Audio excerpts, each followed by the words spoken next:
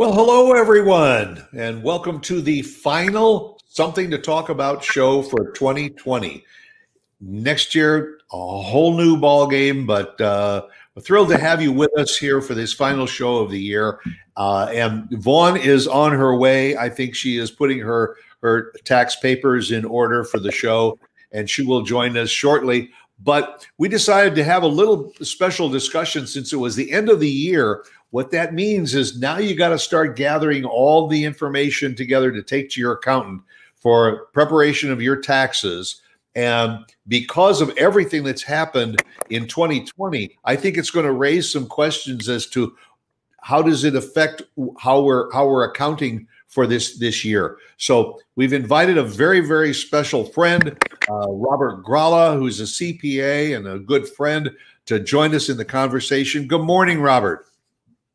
Good morning, Stuart, and good morning to all the followers and listeners of Stuart. And thank you so much for the invitation this morning. It's a pleasure to be on your show. Well, it's great to have you, and you know, I have never been one to try and second guess what the government is going to regulate from year to year, and especially when it has to do with my money. That's why it's always a good idea to put it in the hands of someone like Robert, who says, yes, you missed this deduction. And, oh, there's a deduction we didn't miss. All right, guys. Hello, Vaughn. I got your email, and I'm on. Welcome. I think you know Robert. Hi, Robert. Good morning. And good to have you here. Good morning. So what I just introduced Robert, and I mentioned that what we're going to be really kind of focusing on today is getting ready for tax preparation. And I think that one of the first questions I'm going to ask Robert, if you could share with the audience, is, are there some regulations covering the tax preparation of your 2020 taxes that we haven't seen before that people need to be aware of? And I think then my follow-up question is, well, during the year in go ahead.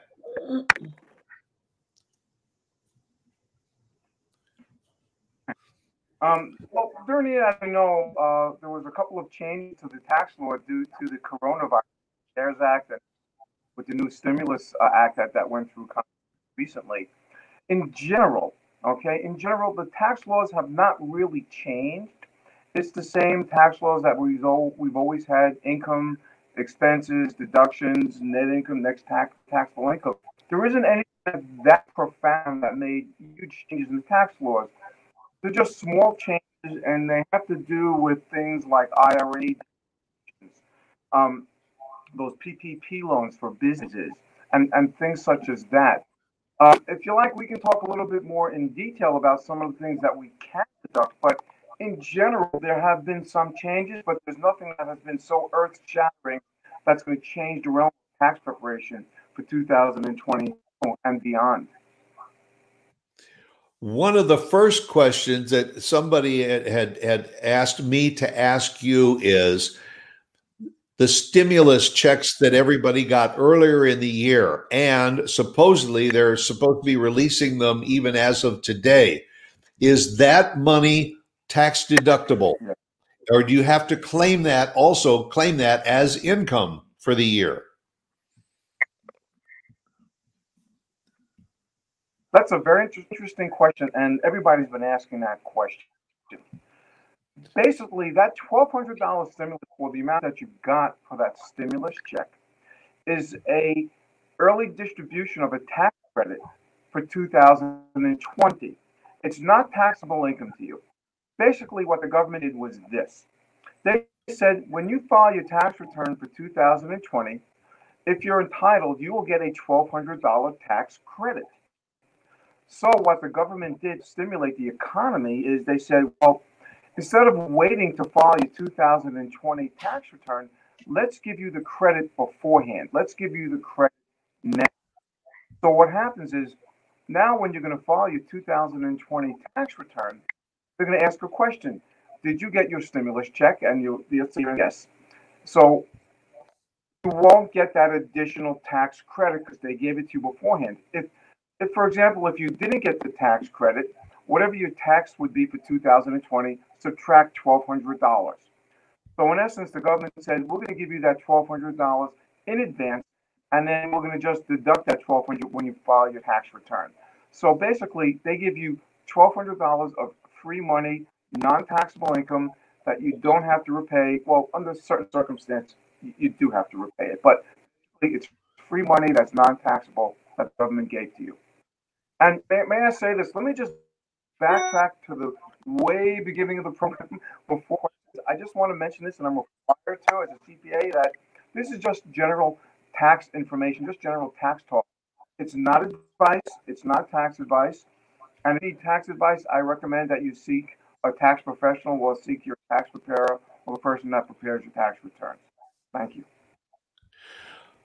But it's also a good idea that any of these notes, the people that are listening and watching, jot it down, because it's definitely something to talk to your accountant and or CPA or tax preparer, so that make sure that you are entitled to every deduction possible, that you're not overlooking something.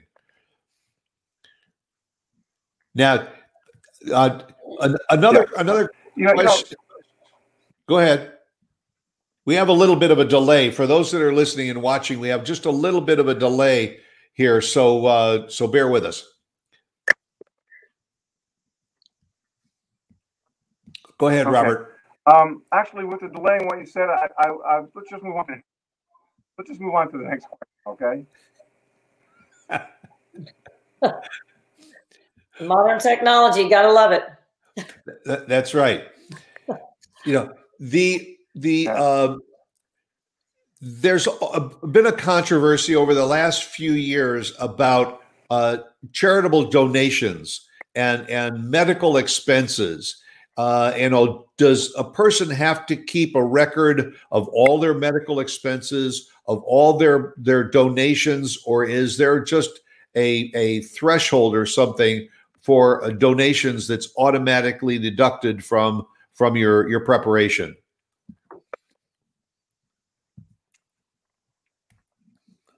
Okay. Usually when you give a charitable contribution, the organization that you give it to, okay, will give you what they call a contribution letter beginning of the next year for what you've donated to them throughout the year. Okay, and that is pretty much as good as gold when it comes to an IRS audit for verifying your charitable contributions. Usually, I think the number is $250. If you give more than $250, you have to have, they're required to give you an acknowledgement letter, a charitable acknowledgement letter of how much you donated to them for charity throughout the year. With that, you can keep your canceled checks, credit card receipts, but that letter is as good as gold, and the IRS will accept that, on an audit.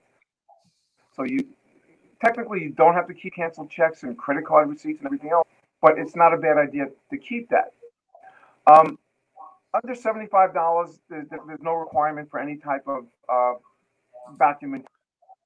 So what I normally recommend for my clients to do is when they do give a donation to a charity, a cash donation, to also keep a copy of the canceled check or the credit card bill, a credit card receipt, as well as the acknowledgement letter that the charity gives to you.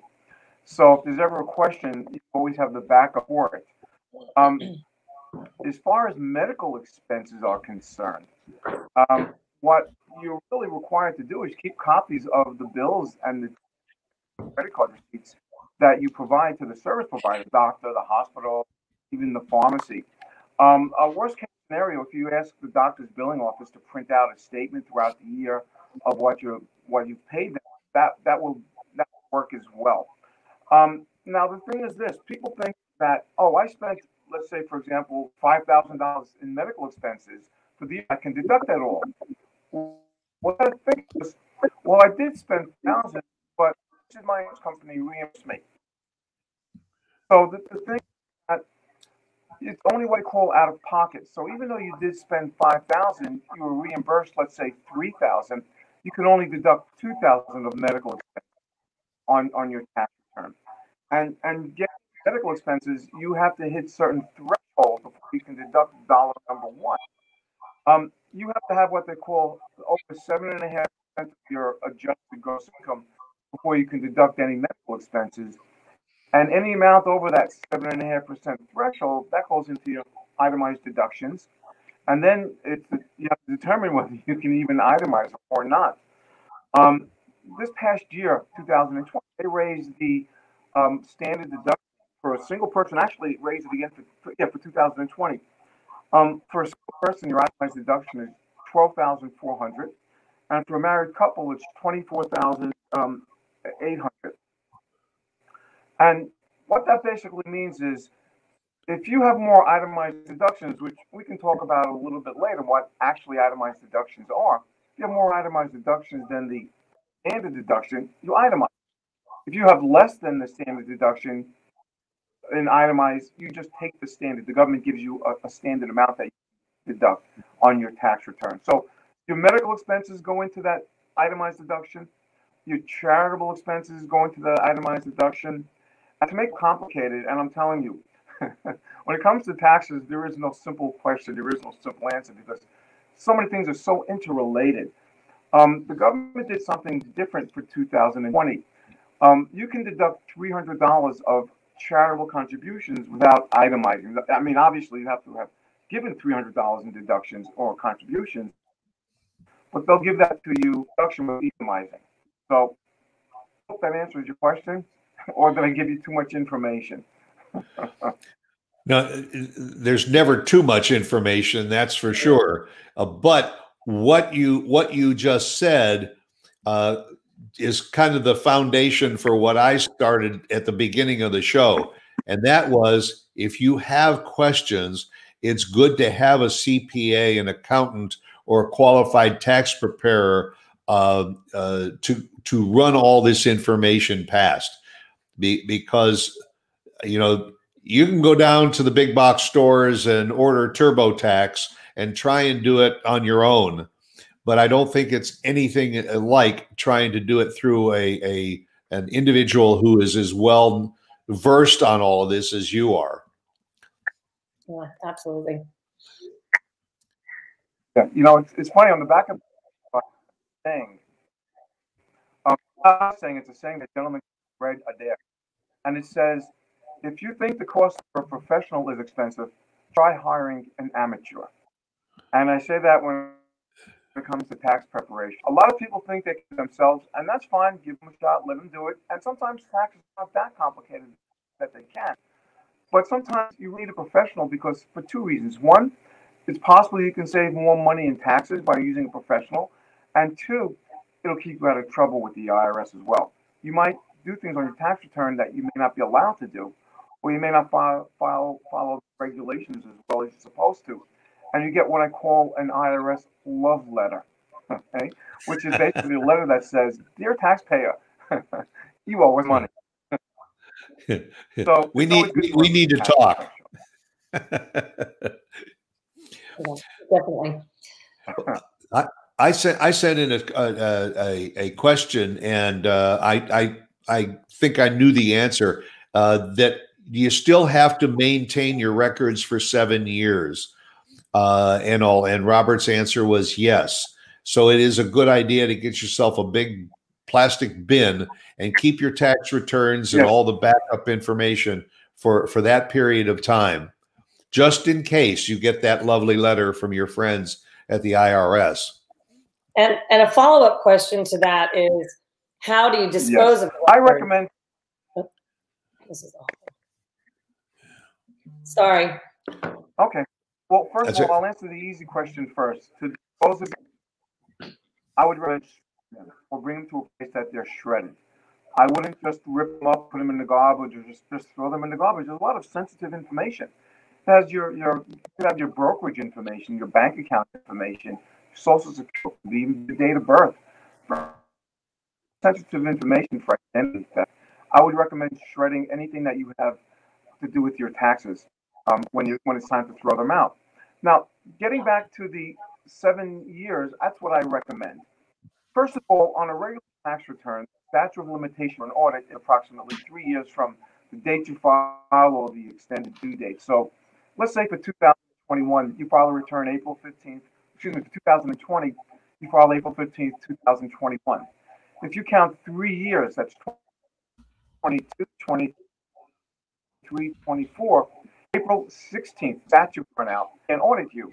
However, in some instances, they still can. They can have up to 7 years if there's tax fraud, tax evasion, and things such as that, or over a certain amount of money that you didn't record and report as income. So it's always good to save things for 7 years, and that's what I recommend my clients. Minimum 3, and I would say 7 years, you're good to dispose of tax. And the other thing is, if by chance, okay, something happens and you need a tax return after you dispose of returns and your information, you can get transcripts from the IRS. There's various ways to get transcripts. You can go back possibly 10, 20 years transcripts from the IRS if you really need them. There's so much to know, much to cover. Now, I have an area that I want you to cover because I've always wondered about it. If someone has a investment portfolio, 2020 was a very good year for most people that had investments, which means they're going to have dividend income. Is it a good idea, and you only have a day or so left, to contact your accountant and get an idea? Because if your income level says that you made $20,000, you may have to pay $20,000 to the government in taxes. Do you have an option of making donations up to $20,000 in order to reduce that tax hit?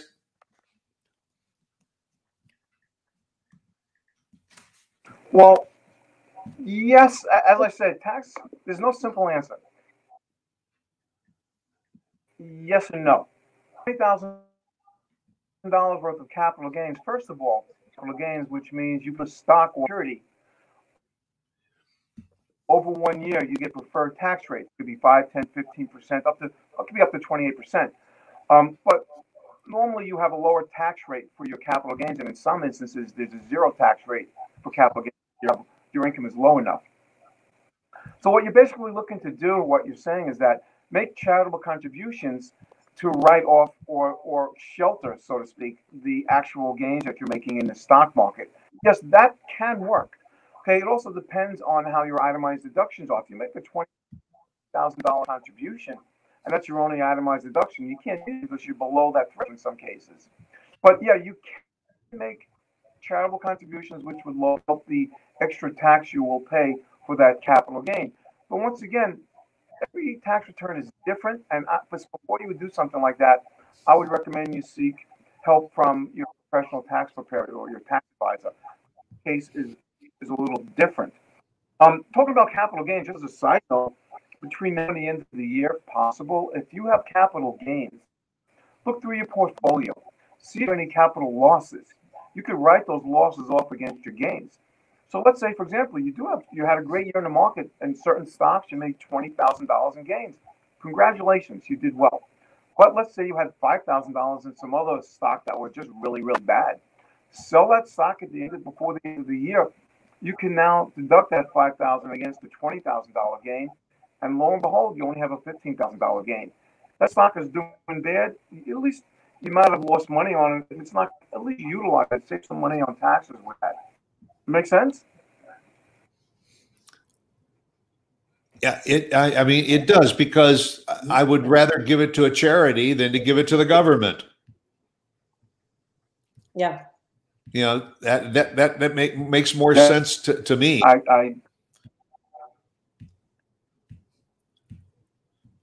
So now, Vaughn, you're going to be faced. You have a friend, Daniel Rubin. If you can see that on the screen, Robert, you can address that one to Daniel.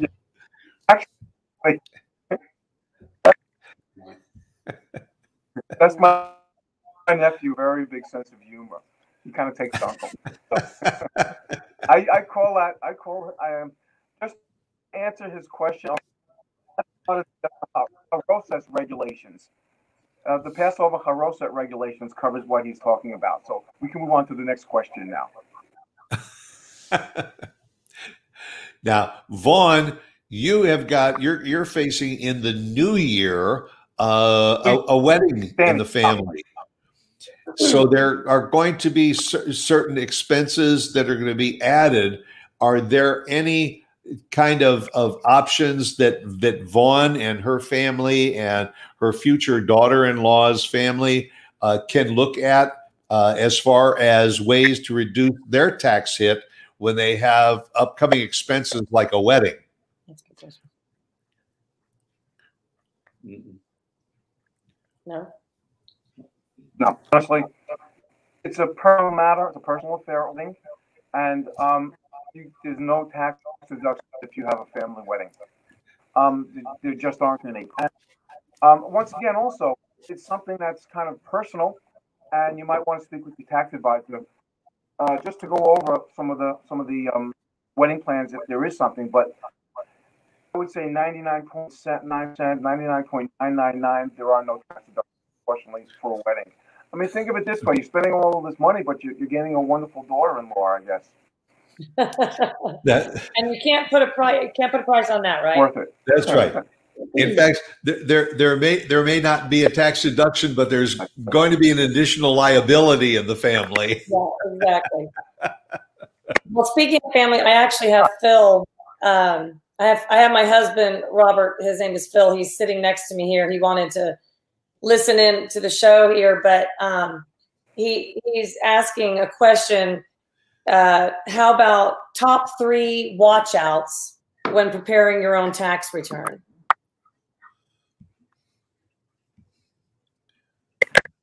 Okay. If you're using, like, for example, TurboTax, they have at the end review the return. I would definitely hit that review button and make sure that everything passes muster, that there are no open items or everything looks good. And also do what they call an audit on TurboTax, because that might open up categories that look kind of funny to the IRS. They could be totally legit, but I would definitely run by something like that because they go with statistical analysis. In other words, if you make $50,000 in salary and you're contributing 150 in charitable contributions, that might look kind of funny, and they'll open up that audit review and tell you whether that looks good or bad. I mean, other than that, what I would do is I would double check all of the numbers. In other words, I would make sure that when you're putting the information in from a W-2 form for your salary, your 1099s, I would make sure that you don't crush numbers, transpose numbers, make sure I put down correct.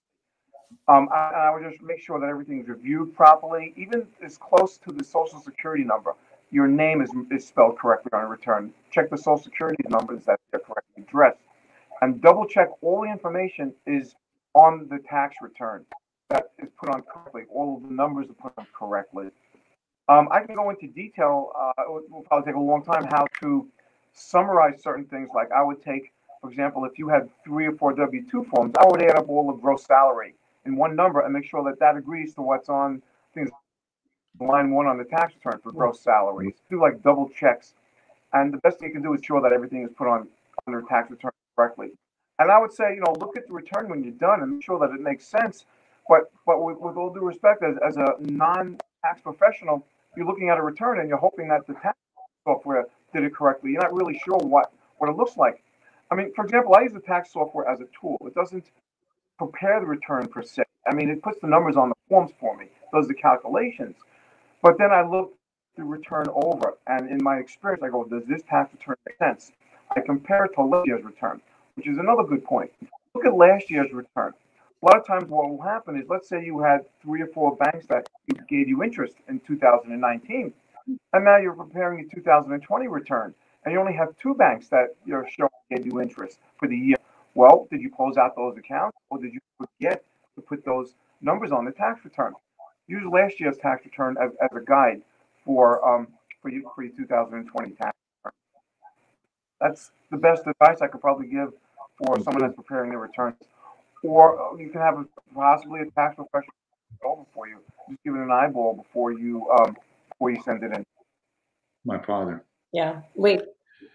Phil said that's all very good advice. And we actually have, pardon me, Phil's father who does our, he's a former accountant. He's a former accountant. And so not only do we feel like we're in professional hands, which we are, but we're also, we have a family member who we can, you know, obviously he's looking out for our best interests and knows our family very well. And it's nice to have one of those in the family.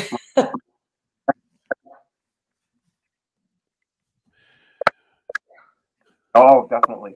I mean, it's good and it's bad to have an accountant in the family. Yeah. You can rely for help. But in the family, I get a lot of phone calls a lot of times. I got a lot of advice. But I love my family and I help them anytime I can.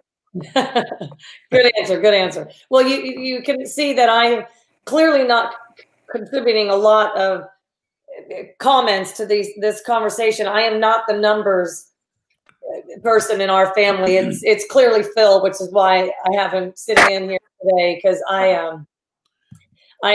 was great in English and reading and all of that. Not Phil's the numbers guy. And expenses. Well, he said I'm good at spending the money, not counting the money. I always say that Lauren and I have a mathematical relationship. Yes. I'm in charge of addition and she's in charge of subtraction. Very good. Exactly. Yeah. Exactly. So, but sometimes they don't balance. Most times That's they like don't. Client, she's in charge.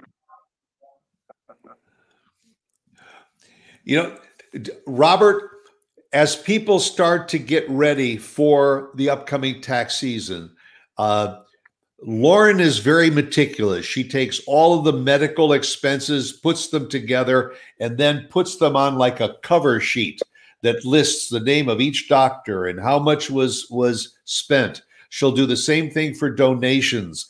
Is this a good policy for people to do? Gather all the information and then try and summarize it in a page or two to not only present to their accountant, but also to keep in their records?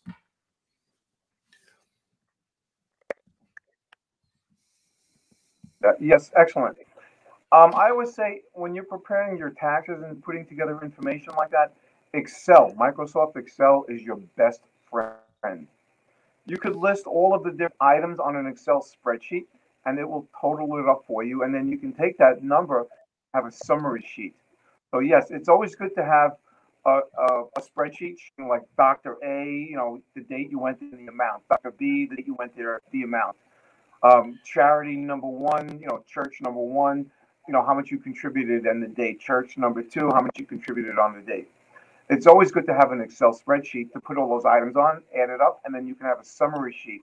And you can give the summary sheet all the Excel workbook to your accountant so they can look at all the detailed work as well. Find all the actual backup receipts that you have. I don't, not necessarily. It depends. The tax preparer might want them or may not. If a client came to me and said to me, I gave a doctor $25,000 for whatever procedure or whatever they did, something like that, I would want to see the actual receipt just to double check to make sure it's a valid receipt. But if someone came to me and said, oh, I went to the doctor and my copay was $10 or $15, I would not necessarily need to see the receipt. It's a small amount. It's immaterial. Just as a side note, and talking about medical bills, as a little tax tip, you can deduct the mileage as a medical expense from your home to the doctor's office or the medical facility or the provider and back home. I forget what the number was in 2020. It was 2 cents or 17 cents a mile. So let's say you do, 100, 200, 300 miles a year from your home to the doctor or to the hospital. And let's say it's not so much you, but it's your spouse that you're driving. Same thing. That mileage is deductible. So you might want to keep track of your automobile mileage when you're going to medical facilities, doctors, hospitals, and things such as that nature. The other thing is the same thing for charity. I mean, if you go to the church or the synagogue for the religious service from your home to there, you can't deduct that mileage. But let's say you're on the board of directors for a church, or let's say you're doing some sort of a charitable event, and you're on the board of the charitable event. That could be considered charitable miles. That's deductible as well for charitable contribution purposes. So for medical purposes, you might want to keep track of your miles. For charitable contribution, you might want to keep track of the miles that you have on your vehicle for when you're serving on a charity or on a board, or you're doing work for a charity. Not the mileage going to and from the service, but more for work that you're doing for the charitable organization. Did you say that mileage is calculated at 17 cents a mile?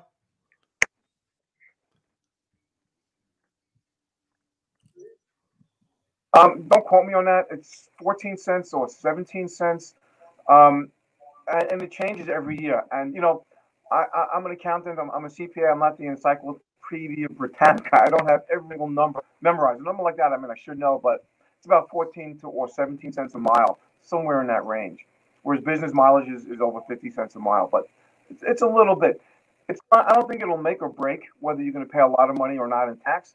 But it's a little gimme that the government gives you, and you might want to take advantage of it if you can. Okay? Yeah. That's what I recommend.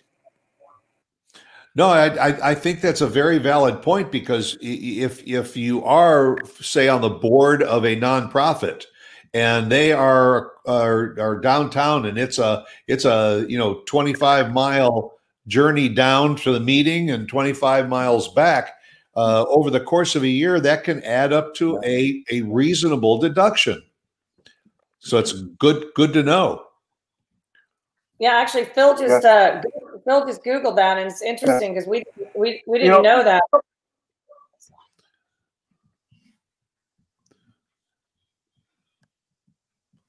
Yeah, see, that's why it pays sometimes to work with a tax professional. They can give you advice and help you and save you more taxes. And then many times they'll say it's possible they can save you more actual fees. So that's helpful too. And you're on the right track as well, working with a tax professional. What I've done, Stuart, if you don't mind, is I've come up with a couple of ideas, a couple of tips that people follow, and even have time to do this, even though it's 30, tomorrow is the last day of the year. A couple of things they could possibly do to still save money in taxes for 2020. I have a little list here that I made. Would you mind if I went over some of these items and absolutely on them? Is that okay? Absolutely. Okay. Go for it. Okay, great. First and foremost is I always say people need to save for retirement. Retirement is a great vehicle to put money away in. Money grows tax-free, and you can get a tax deduction for it. I always say contribute to a Roth or a traditional IRA. Now, 2020, you have until your filing date, which is April 15th, 2021, to put away money for an IRA. You can still do it by the end of the year, but you have until 2021, April 15th, for your 2020 tax return. An individual can put $6,000 into an IRA, and if you're over 50, you can put $7,000 into an IRA, a traditional IRA. And one tip I like to recommend is, let's say you have a stay-at-home spouse that does not work. They always say that the spouse works in the home. You can't say they don't work. Right? It's true, though.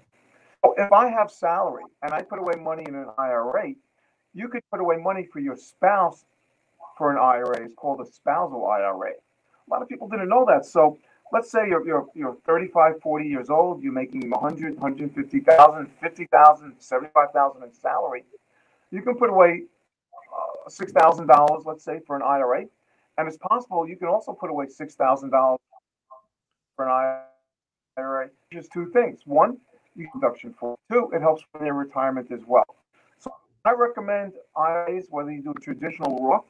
That you don't have to do by December 31st. You can do that by April 15th, 2021 to 2020. There's something called an HSA, health savings account. You can max that out. If your employer provides it, or it's done through your work, you can get funding for it on a pre-tax basis. So basically, you're saving taxes. In other words, let's say you're funding it $1,000. So what happens is, let's say your salary here is $100,000. You fund your HSA, you're only going to be taxed on $99,000. You save $1,000, and that HSA money is used for medical expenses. If you don't have an HSA at work, you can do your own HSA, a tax deduction for the money you contribute to the HSA. 2020, let me see what I have. Your HSA is $3,550 for single, the maximum, and $7,100 for a married couple. But you have to have a high deductible health insurance plan for an HSA. These days doesn't take much. Recently, we spoke earlier before about making charitable contributions. It's not too late before the end of the year to make charitable contributions. If anything, though, I would deliver the check or the cash directly at this point to make sure that they receive it by the end of 2020. You put it through the mail, then they may not get it on time, and it could be questionable whether it could be for 2020 or 2021. So you may want to deliver it by hand before the end of the year. There's something called one other thing. Sometimes people have appreciated stock, and we spoke about that earlier about capital gains on stock. Well, if you donate that stock, you could get the deduction for the appreciated value of the stock. Instead of paying capital gain, you get a charitable deduction. What that means is this: you buy stock for $3,000, and now the stock is worth $5,000. You decide to get it in, you have to pay $2,000 capital gain. If you take that $5,000 stock and you donate it to a charity, certain limitations, you get a $5,000 charitable contribution. So the question is, you have $5,000, you can donate it to a charity, or you can pay the capital gain tax on it. Depending on how that fits your tax picture, it's something that you might want to consider and think about, and run that by your tax person. We do something called bunching real estate taxes. Everyone hates paying their real estate taxes, and normally they're paid in January of the year. So what I recommend some clients do, depending on how they itemize, what they can do is they could take in December of the 1 year, they can pay their, let's say, for example, their 2020 real estate taxes and the 2021 real estate taxes. Those together, that might push them over the threshold to itemize their deductions.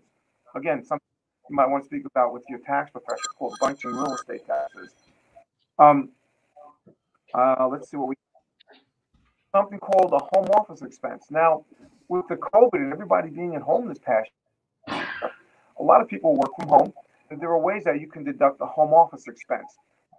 Strict rules and regulations for it. It's got to be regular and exclusive, and a whole bunch of other things. And you can take a portion of your home or your apartment, and you could write that off as a home office expense if, let me take a caveat there, if you're self-employed. If you have a W-2 and you get a salary, you can't deduct that. But, a lot of people out there, they have the gig economy, or they're self-employed people like you and I. So you can take a portion of your home or your apartment and write that off as a business expense, legitimately. It's something that you might want to speak about with your tax preparer. Work with a professional. As I said, at times it's better to work with a professional. It's just better to work with a professional. As I said, it's just good. I can't think of my extra for the moment. I'm drawing a blank right now. The other thing is, if you're self-employed, you have to buy supplies, you have to buy equipment, furniture, computers, business cards, rent, what have you. A lot of self-employed people are on what they call the cash basis. So if next year, at the beginning of the year, you're going to buy a couple of cases of computer paper, you're going to buy ink, you're going to buy supplies, you're going to buy a new desk, a new computer, buy it now, get the deduction for the end of the year. If you're going to be spending money, if you have the money to spend right now, the cash flow, get it out of the way, buy it now, take the deduction now. We'll figure out what to do next year for more deductions. So those are a couple of tips, and most importantly, keep good records. Okay, a lot of people will come into me without any records, and we got to recreate them. I will guarantee 90% of the time in records, people lose deductions. Keep good records. I recommend you have a business, have at least one separate business account. Run your expenses through the business account. Don't run your personal business account. Don't run your business personal account. Have a separate business account. Because this way you go on that account, everything in there. The money that went into the account is business income. The money that went out of the account is business expenses. You have to go and backtrack at the end of the year. You will lose expenses, almost guaranteed. So those are a couple of tips that I want your viewers to understand. and speak to their tax professional about it, because it's ways that they can save tax money and tax dollars between now and the end of the year. I hope that helps. Yeah, those are great tips. And actually, it's interesting because Phil had asked me to ask you about home office deductions, because he's not traveling right now with his company. He's not going into the office. And there's word that his company and some other people that we know, that they might continue that new kind of work structure moving forward. So I guess my question would be, if in fact some of these companies move forward where they will not have their employees come back into the office again ever, even though they have the W-2, you're saying basically still, because they're not self-employed, they cannot, this is not tax deductible to have a home office, even though they're not going into an office anymore.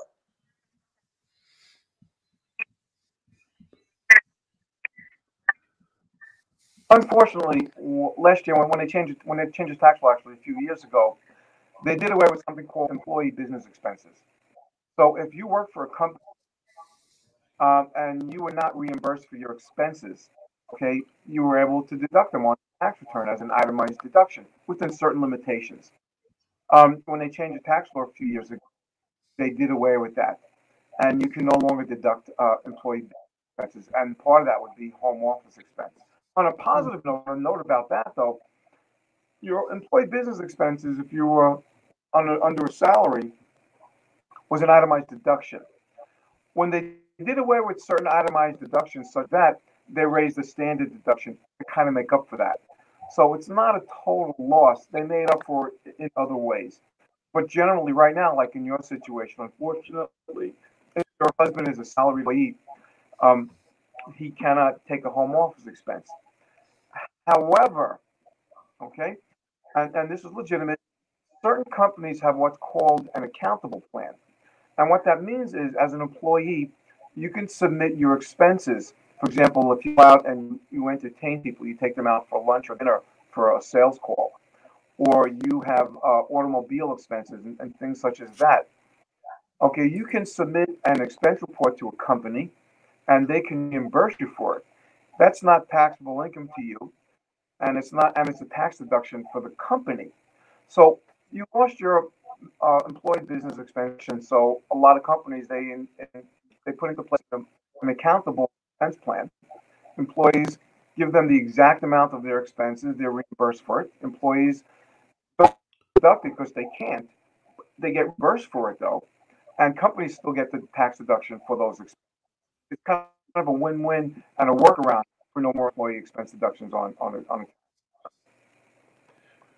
So if you work for a company, ask them if they have an accountable plan and see if you can take your deductions that way. You know, Robert, you brought up a point earlier about a home office deduction. Let's say I was an employee of a company and I was laid off because of COVID. So now I'm at home and I've set up a little home office in order to try and find a new position somewhere. Can I now deduct that time in my home office as a deduction?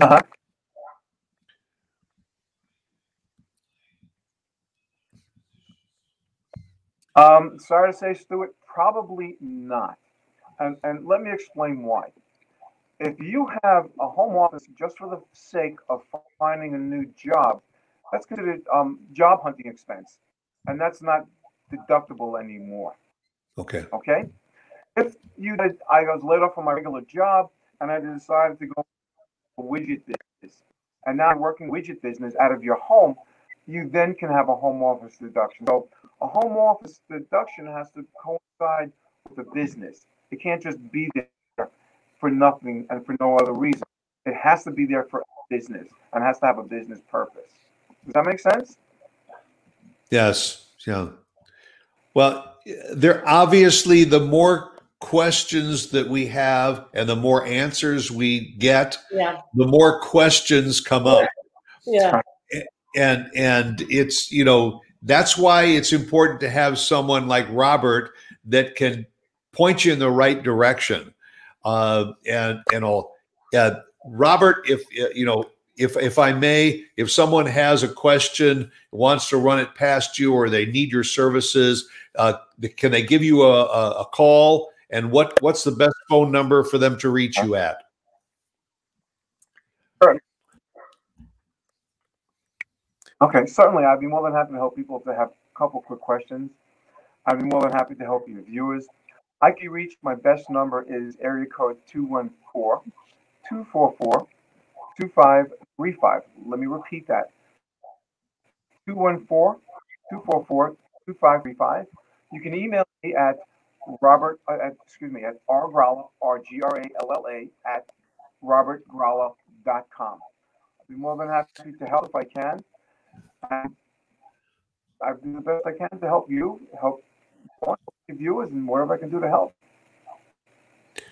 Well, I thank you very, very much for joining us, and I hope the waters haven't become too muddied for everyone that's listening and watching.